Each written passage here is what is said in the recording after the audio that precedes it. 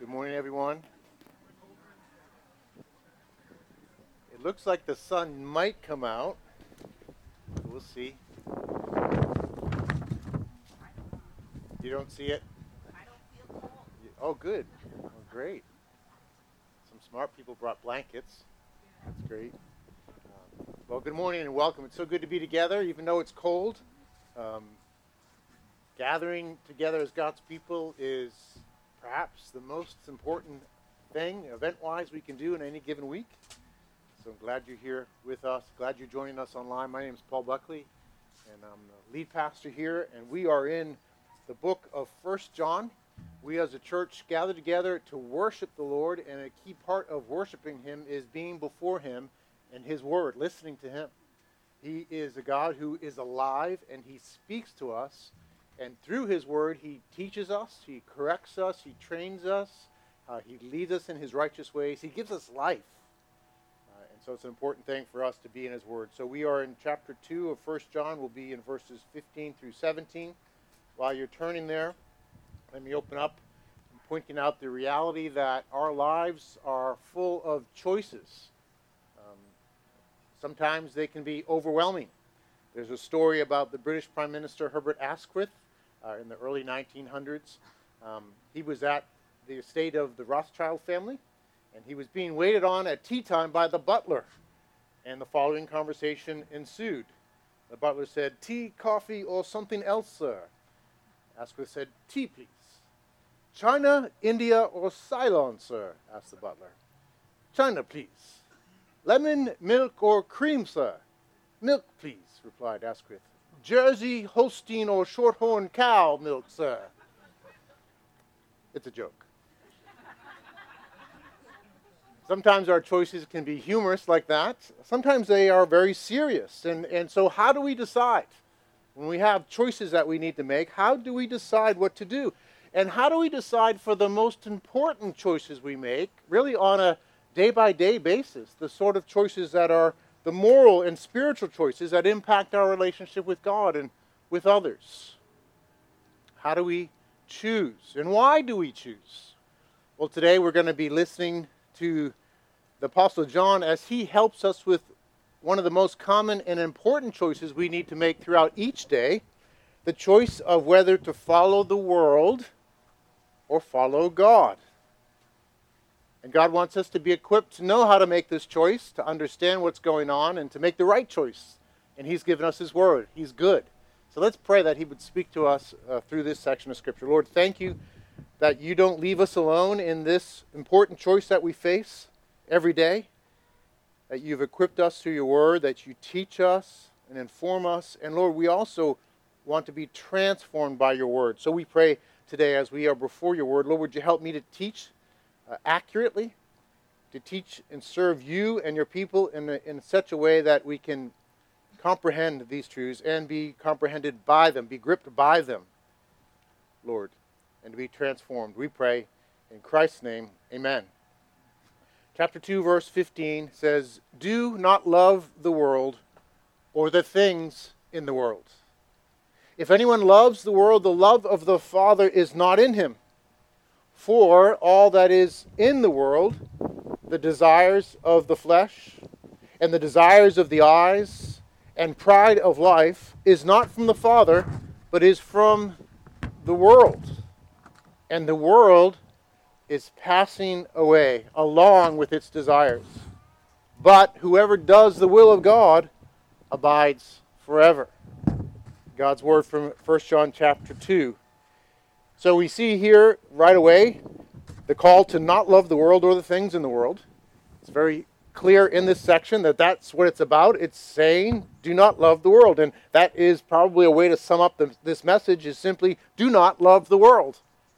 But the passage doesn't just say that, it gives us reasons. And in Scripture, there are words that are used that are clues to the reasons for things that are said, right? So it says, do not do this, and then there's words like if, and for, and. Just a good way to study Scripture is to look for those words and to see their connections to the main point that it makes. And so it's where that third grade or fifth grade grammar class comes in handy, just to look at these connecting words. And so this message is built around the grammar and structure and the content of this passage. And the central point is, do not love the world. That's the central point. But there are three key reasons that we're going to look at here. And we see them here. First, it's inconsistent, contrary to the love of the Father. Secondly, it's part of the broken system of this world. It's part of fallen humanity. And thirdly, it's passing away. Those are the three reasons. So we're just going to dig into those three reasons and go through that. I'm not going to go in the order in our passage. That's because I think the first one that John gives is the most important reason, and that is it's contrary to the love of the Father. We'll finish with that one, but I'll start with verse 16 first. It says, "For all that is in the world, the desires of the flesh and the desires of the eyes and pride of life is not from the Father, but is from the world." So reason number one, we do not love the world because it is the dominion of fallen humanity. It's the dominion of fallen humanity. John calls this dominion of fallen humanity the world. And it would probably be good to talk about that a little bit because the word world is used differently in 1 John and in the Gospel of John as well. The word world is used 23 times in this letter, actually. 23 times in this relatively short book. 50 times in his Gospel. And if you read through, you'll see that it's used differently. And it's really important. This isn't an academic exercise. This is a really important exercise to get this because the church has got this wrong at times and has, I think, made mistakes. We can make mistakes personally if we don't understand. So there's three different ways that John talks about the world. First, he just uses it to refer to this dominion that God created where we live, this place where we live. There's no moral judgment in that. It's just saying this is his creation. And so in John, we see John 1, the Gospel of John, he was in the world, speaking of Jesus, and the world was made through him, yet the world did not know him. So the world is this dominion that Jesus made, this place where he comes to dwell. John 12:46, "I have come into the world as light, so that whoever believes in me may not remain in darkness." Jesus is just saying, I've come to this dominion as light. So there's no moral judgment here. It's creation. Actually, if there's any moral judgment, it would be that this creation is good and very good. God made this place. It's not a bad place. Even in its fallenness, it's full of the glory of God. Right? Isaiah 6, the seraphim cry to each other that the whole earth is full of his glory. So his glory is on display in creation in the world. So that's the first use of the world, and that's important to understand unto itself. Second way that John uses this word world is just to speak of humanity. It's a catchphrase for all of humanity, the whole of humanity. And so it speaks in 1 John chapter 2, verse 2. We've seen this already.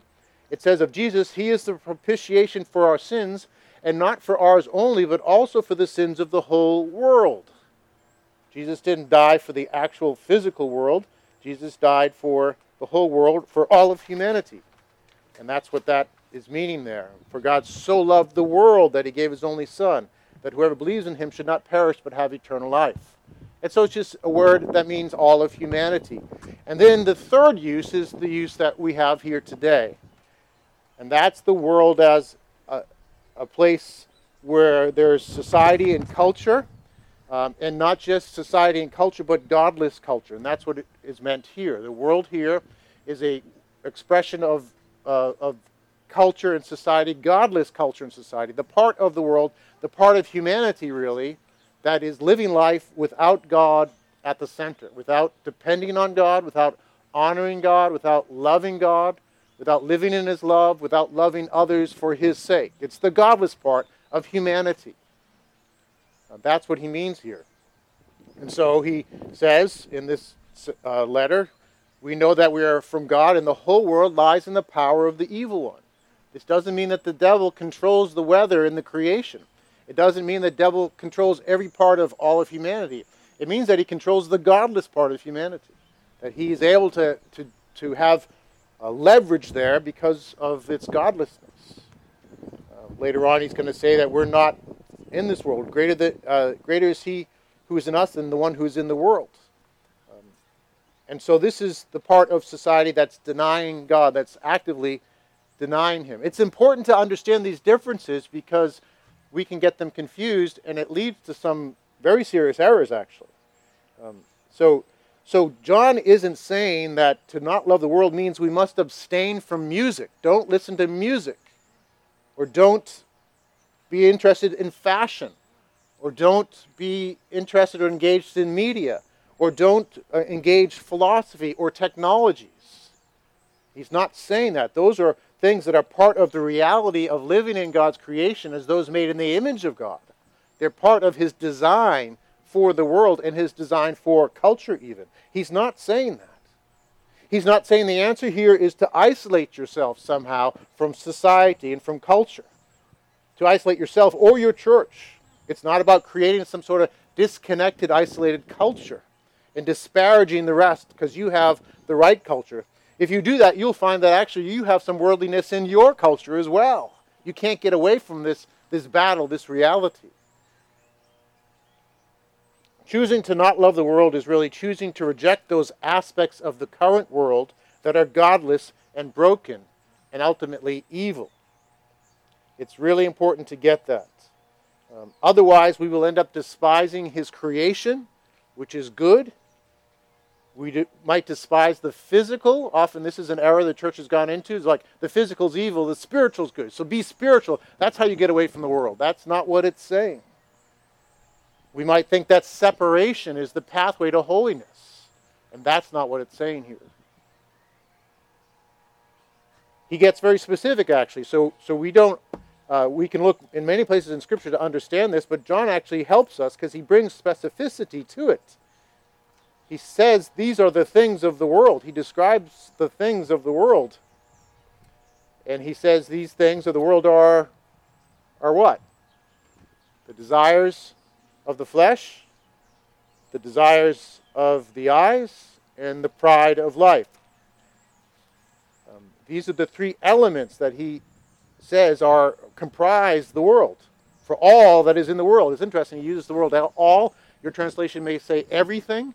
So he's saying this is what the world's about, this stuff.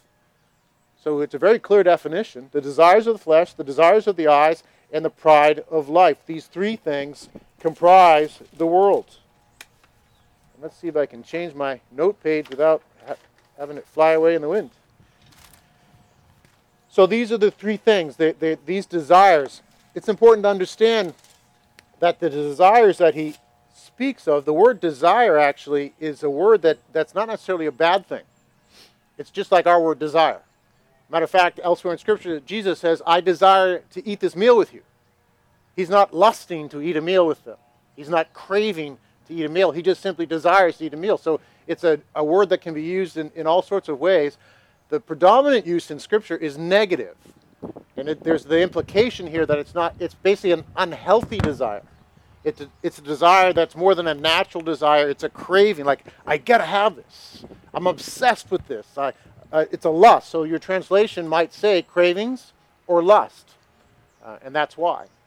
And so it's the lust of the eyes, the lust of the flesh, the pride of life. So first, the lust of the flesh, or the cravings of the flesh. This is speaking of the sorts of things that we desire too much, that are part of our humanity. There's one aspect of this that's just simply a part of being human. You have desires. You have things that you want. Right now you might have a desire for food. You might be hungry. Right now you might have a desire for warmth. I hope you do. I do. You desire for it to be warm. That's a fine thing. But that desire for warmth might control you to the point where you get up and you run out of here and go get in your car or something and say, forget church, right? So it starts to take over. It becomes the most important thing. It becomes at some point perhaps an unhealthy desire. I actually can't think of many instances of that, but I guess the desire for warmth could be unhealthy. You isolate yourself from everybody to get around the fire. I don't care about people. I just want to be warm. Maybe that's an example. But that's the sort of thing that John is talking about. It's when those desires that are normal and healthy become controlling. Theologians call this an inordinate desire. It just means disordered, out of order. It doesn't have its proper place. It takes over. It controls us. So you might be hungry, right? And that's a normal, healthy desire. It keeps us fed and fueled. It helps us to enjoy. Food is a blessing from God to be enjoyed in the right way. But that desire might take over. You might be hangry, right? Anyone here ever be struggle with being hangry? I hope you're not hangry right now, but that's the hungry, angry thing, right? And you're really irritable and you're mean to people just because you're hungry. That desire for food starts to take over, and you don't care about people, you just care about getting that food somehow. That's the sort of thing. And it can also be feed to an even more serious inordinate desire of gluttony, where you're filling your life because it feels empty with food. Food becomes your God. Food becomes the thing that brings you comfort and satisfaction. And gluttony takes over. So that's the sort of thing he's speaking of. Sex is a common example of this. Sex is a desire that often becomes inordinate. Sex is a good thing given by God. Your sexuality is an inextricable part of your being, connected to you being made in the image of God as male or female. So sex drive and sexuality is a good thing, and it's part of being human. It's not something evil. That's really important to get. The church has made errors here too. Your sexuality is a gift from God. It's how he expresses himself, making you in the image of God as male or female. But it can become an inordinate desire that takes over. It can be misdirected. It can dominate you and become something that brings destruction to you and to others. And its destruction is aimed at the image of God. When this one is off, it distorts the image of God. That's part of why it's such a serious sin when we give ourselves to an inordinate desire here. There's lots of other desires that are in line with this. The desire for peace or order can lead to being controlling. The desire for intimacy can lead to all sorts of problems. If it's a controlling desire, the desire to be loved and accepted, or to be healthy, or to be prosperous, or to have friends. The desire to understand things, to have knowledge. All these things can become inordinate. The desire to see our loved ones excel in these things as well. The desire for our children in these areas can become inordinate. And that's what John's talking about, the desires of the flesh, when these things take over and they are out of order. There's also an aspect of it living in the flesh, in our fallenness. Even if you're a believer, we still carry with us a fallen nature.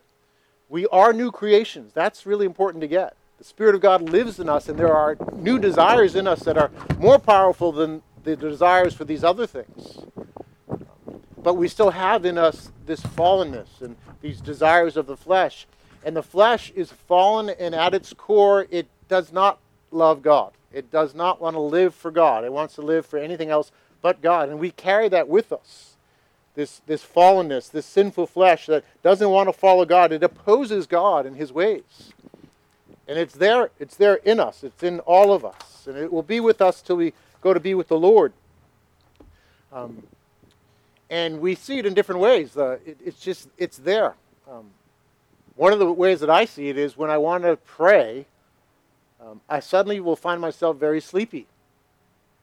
Why does that happen? I can do other things. If I want to play a video game, I don't have that happen to me. If I get on the video game, I wake up. I'm like, yeah, let's do this. But when I want to pray, it's like, oh. And that's why I have to pray. I walk and I pray, and that helps me a lot. Well, where does that come from? It's our flesh. Our flesh doesn't want to pray, and it's just uncanny. We also see it too as we encounter the law of God. The law of God is good.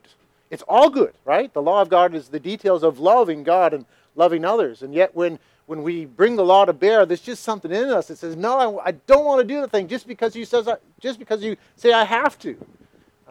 It's in us. That's how we are in our fallenness. And we see this. You see it in little kids. I can remember when I think our oldest was just beginning to get old enough to help him understand right and wrong, like don't do this. And we did this exercise with the stereo. We said, Daniel, don't touch this stereo. And he understood what that meant. And we put him on the other side of the room. He looked at us. He looked at the stereo. And you know what he did? Made a beeline for the stereo. That's how we do things. That's who we are, right? If there's a speed limit out there, we break the speed limit, right? I mean, if there weren't speed limits, we probably would drive. Maybe we'd drive more slowly. I don't know. But it's just there's a speed limit sign and you break it. That's That's the flesh in us. We just want to rebel and do our own thing. And that's the reality. So there are these natural, healthy desires, and there's this evil desire in us as well. And when those things rule us, they are the desires of the flesh. That's what John's talking about. He also talks about the desires or lust or cravings of the eyes. These are the unhealthy desires that arise as we see things. It's particularly in the area when we see something beautiful, and we want that thing. And it becomes an obsession and starts to rule us. It starts with a beautiful thing, though, and that's important to get to, is that it's not the fault of the thing. And it's not that the solution here is to say, well, that's not beautiful. It usually is a beautiful thing, legitimately beautiful, and physical beauty has its place in creation. There's nothing wrong with that. The problem is that because it's beautiful in appearance, whatever it may be, there's more to that thing than its beauty, though. And that's where we get off, because that beauty, that physical beauty, does not define the essence of the thing, and it doesn't warrant your ownership of it, right? So if you see something beautiful, there's more to that thing than just its physical appearance. And certainly, if it's a human being, there's a lot more to that person than their physical appearance. And we don't own that thing, and we don't own that person. But we have this brokenness in us. We see, we admire, we want, we get obsessed, and we live in this worldly way of doing things. We can do it with all sorts of beautiful things. We can do it with people. We can do it with the opposite sex. We can do it with the same sex. We can do it with our own beauty. We can do it with the beauty of things like home and garden. We can do it with fashion. We can do it with food. We can do it with technology. We can do it with Lamborghinis. Last week, I was driving down Main Street, and there was a Lamborghini. Who here knows what a Lamborghini is? You guys are right? Lamborghini is like one of the coolest cars you could ever see. Driving down Main Street, Haverhill, I was like, what's he doing driving down Main Street in Haverhill with his Lamborghini? But anyhow, I saw this Lamborghini up ahead of me, and I was like, whoa, a Lamborghini.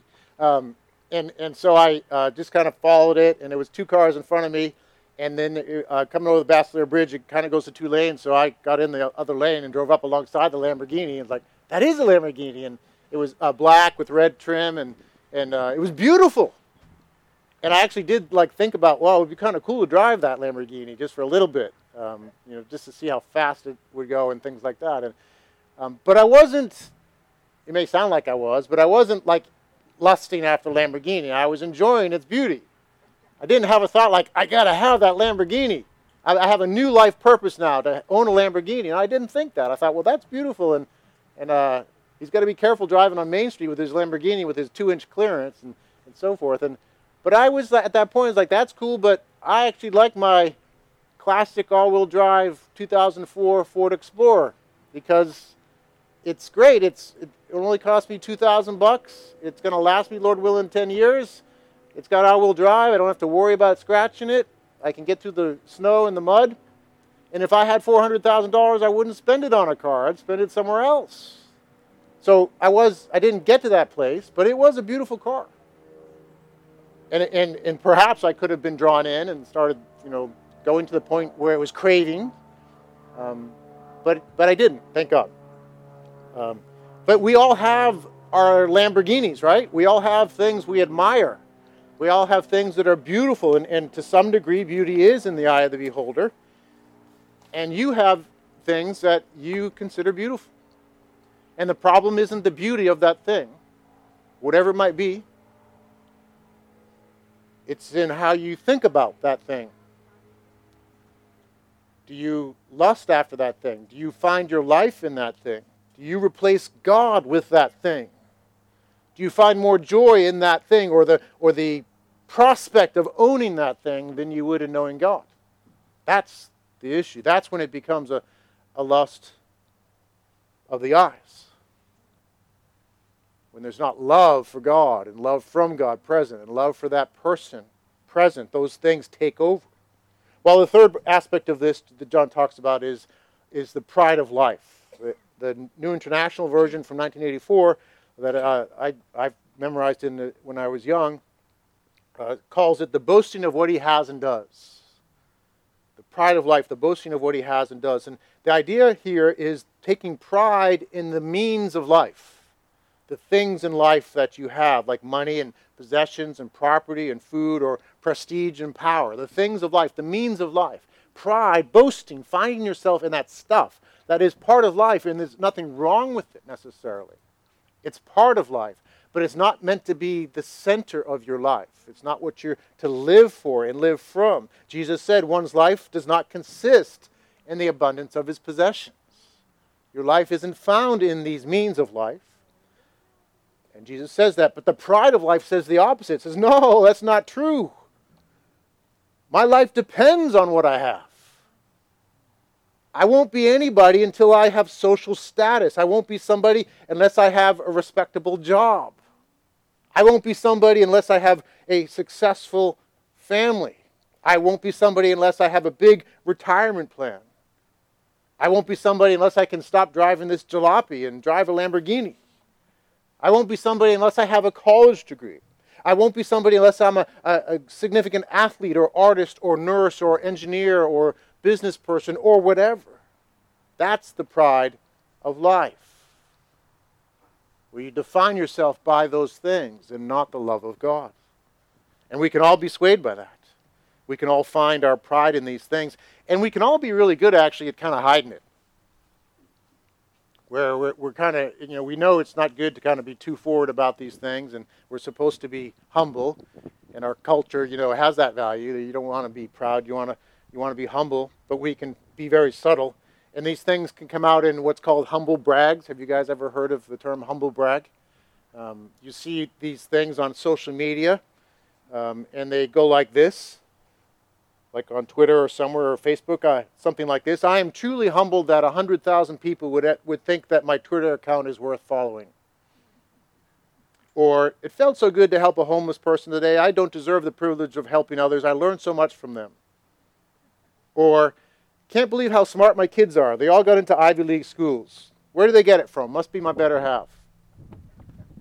Or, so embarrassed that a guy asked me out when I was wearing sweats and a baseball cap without any makeup. Or, I don't know why so many people love our church. We're just a bunch of nobodies following Jesus. Humble brags. Ways where we're actually trying to hide the fact that we have the pride of life, but we're not doing so good a job at it. I don't know if you've ever humble bragged. I'm sure I have. If I look through my social media, I'm sure I could find it. But this is when you love the things of life more than God and the love that comes from God. We mustn't trade the love of God for the love of the world. That's what this passage is teaching us. For all that is in the world, the cravings of the flesh and the lust of the eyes and the boasting of what we have and what we do comes not from the love of God, but from a broken, sinful worldliness opposed to God. You can't love the world and love God at the same time. They are opposed to each other, so choose wisely. So that was the first reason.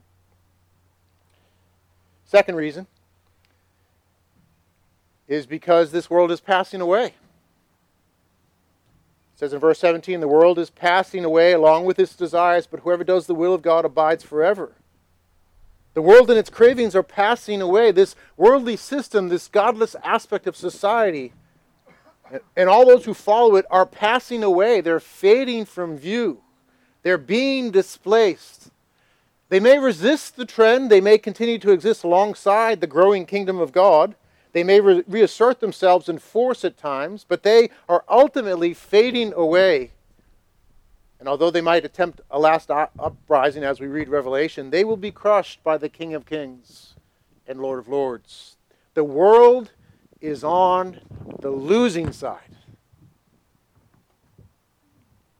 Now, we may live in a time where the world seems to have the upper hand, but this godless aspect of humanity will not endure. It will be gradually displaced in many ways by the kingdom of God, and though it may remain alongside the kingdom up until the very end, it will be wiped out upon Christ's return.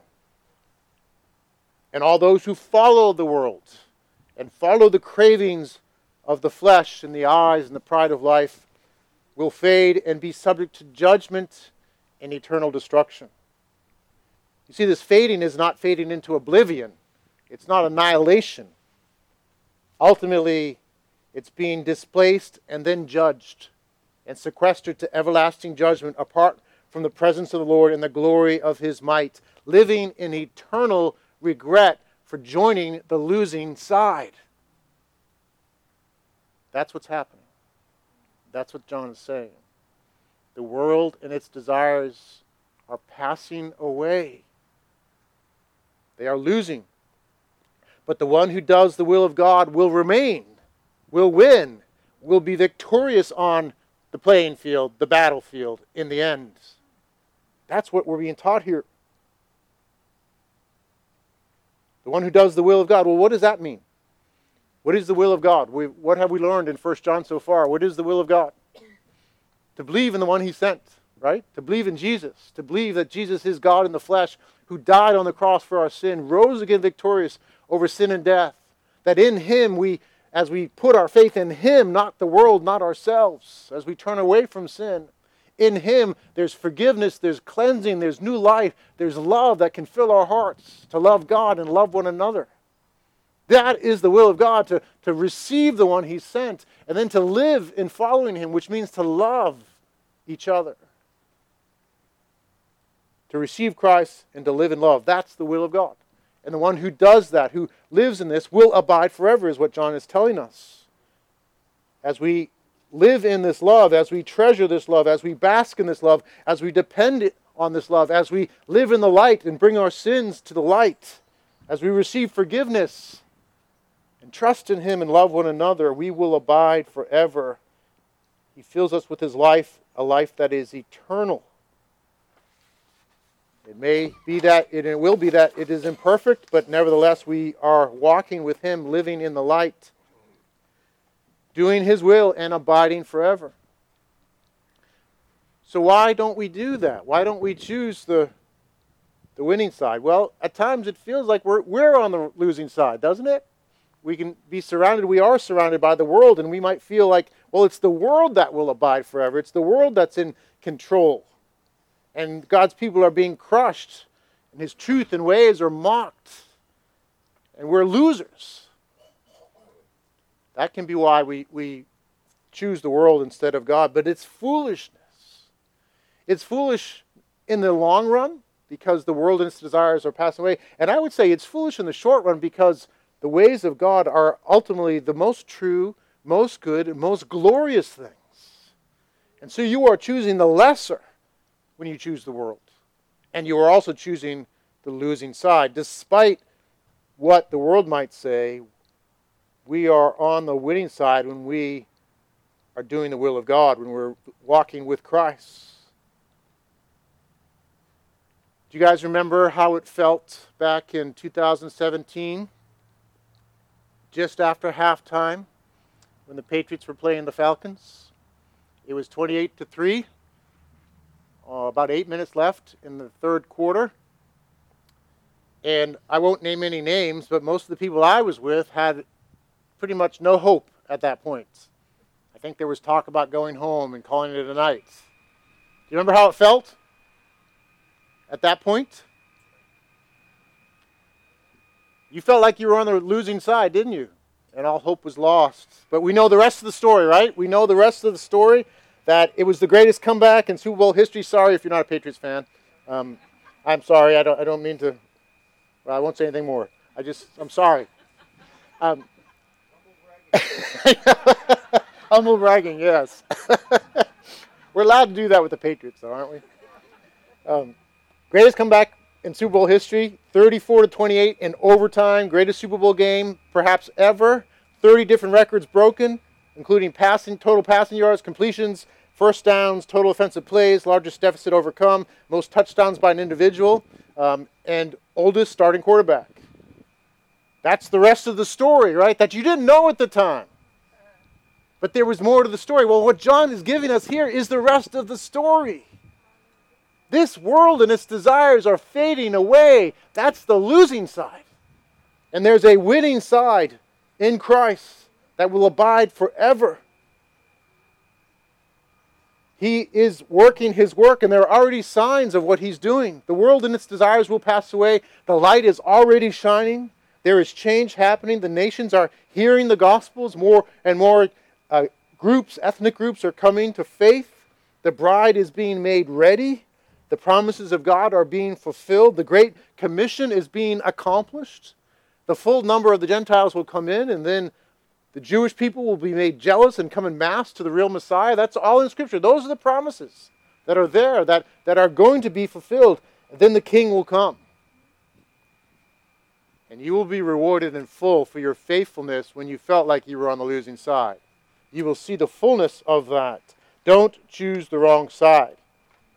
Don't choose the losing side. And then finally, and more quickly, and more centrally in all these things, do not choose the world because it's contrary to the love of God. Verse 15, do not love the world or the things in the world. If anyone loves the world, the love of the Father is not in him. It's contrary to the love of God to love the world. The love of the Father isn't there. And this is the love of the Father that comes from the Father to us through Christ. So it's speaking of the love that comes from the Father to us, and then we receive that and live in that and identify ourselves in that and rely on that, and then we love the Father, and we love those who love the Father, and we love all men from that love in us. That's what it's speaking of. And the love of the world is contrary to the love of the Father. It's the opposite. You cannot love the world and love the Father. The world is an enemy of the Father. And your flesh, if you give in to your flesh, you will live as an enemy of the love of the Father. There's a brokenness in us. It's both in the abuse of our natural desires as well as following our evil desires. Letting the lust of the eyes rule us. Letting the beauty of that thing take over and forget about the goodness of that thing and the goodness of God in designing that thing. It's the opposite of the love of God. You can't do both. And He loves us. And if we understand that love, it transforms us and empowers us to relate to the world differently and to relate to creation differently and to relate to others differently. When the love of God fills our hearts and changes our lives, it reorients us in a new way. We're freed from the slavery of craving and letting our desires rule us. And the things that God made are transformed from idols that we crave to means of grace whereby to love and worship God and serve others. They're transformed from idols to means to love God and love others. And we're freed from cravings. The things that once bound us now find their proper place, ordered according to God's design for the worship and enjoyment of God and the flourishing of life. Even the difficulties of life get transformed in the love of God. The sufferings we endure are no longer cursings, but blessings used to teach us more about the love of God and the purpose of life. They help purify us from an excessive love of the creation that we might more deeply love the Creator. This is what the love of God does. It puts everything in order. It doesn't make us pull away from creation and abstain from the things that God has made, but to employ them and enjoy them with God at the center and loving others. I saw this happen in the life of one of our Alpha guests when we run the Alpha program. He talked about the change that he experienced when he came to Christ. Before Alpha, he hated winter. He hated when the trees would lose their leaves, and he would look at it just as ominous and dark and depressing. And when he came to Christ and he understood the love of God in Christ, all of a sudden the winter landscape was transformed for him. And he saw glory and goodness in the trees and the snow and just the wonder of the seasons. The love of God had changed him, so he related to these things differently. That's what happens when the love of God is in our lives. All things are changed. They find their proper place. They're put to holy use. And they submit to the King of Kings. So, stop loving the world. Stop letting your cravings rule you. Let the love of God fill you and motivate you to love Him and love others, and then let those desires fit in their proper place in love. No longer needing to have things or popularity or food or sex or money or music or control or self-rule, but to be free in Him to love. In conclusion, let me reread this short passage. Do not love the world or the things in the world. If anyone loves the world, the love of the Father is not in him. For all that is in the world, the desires of the flesh and the desires of the eyes and pride of life, is not from the Father, but is from the world. And the world is passing away along with its desire, but whoever does the will of God abides forever. Lord, we thank you for your word. We thank you for this new life we have. We thank you for the transforming effect of your love, and we pray that we could live in this reality, that we'd be free, not loving the world, but living in your love and loving one another. We ask in Christ's name. Amen.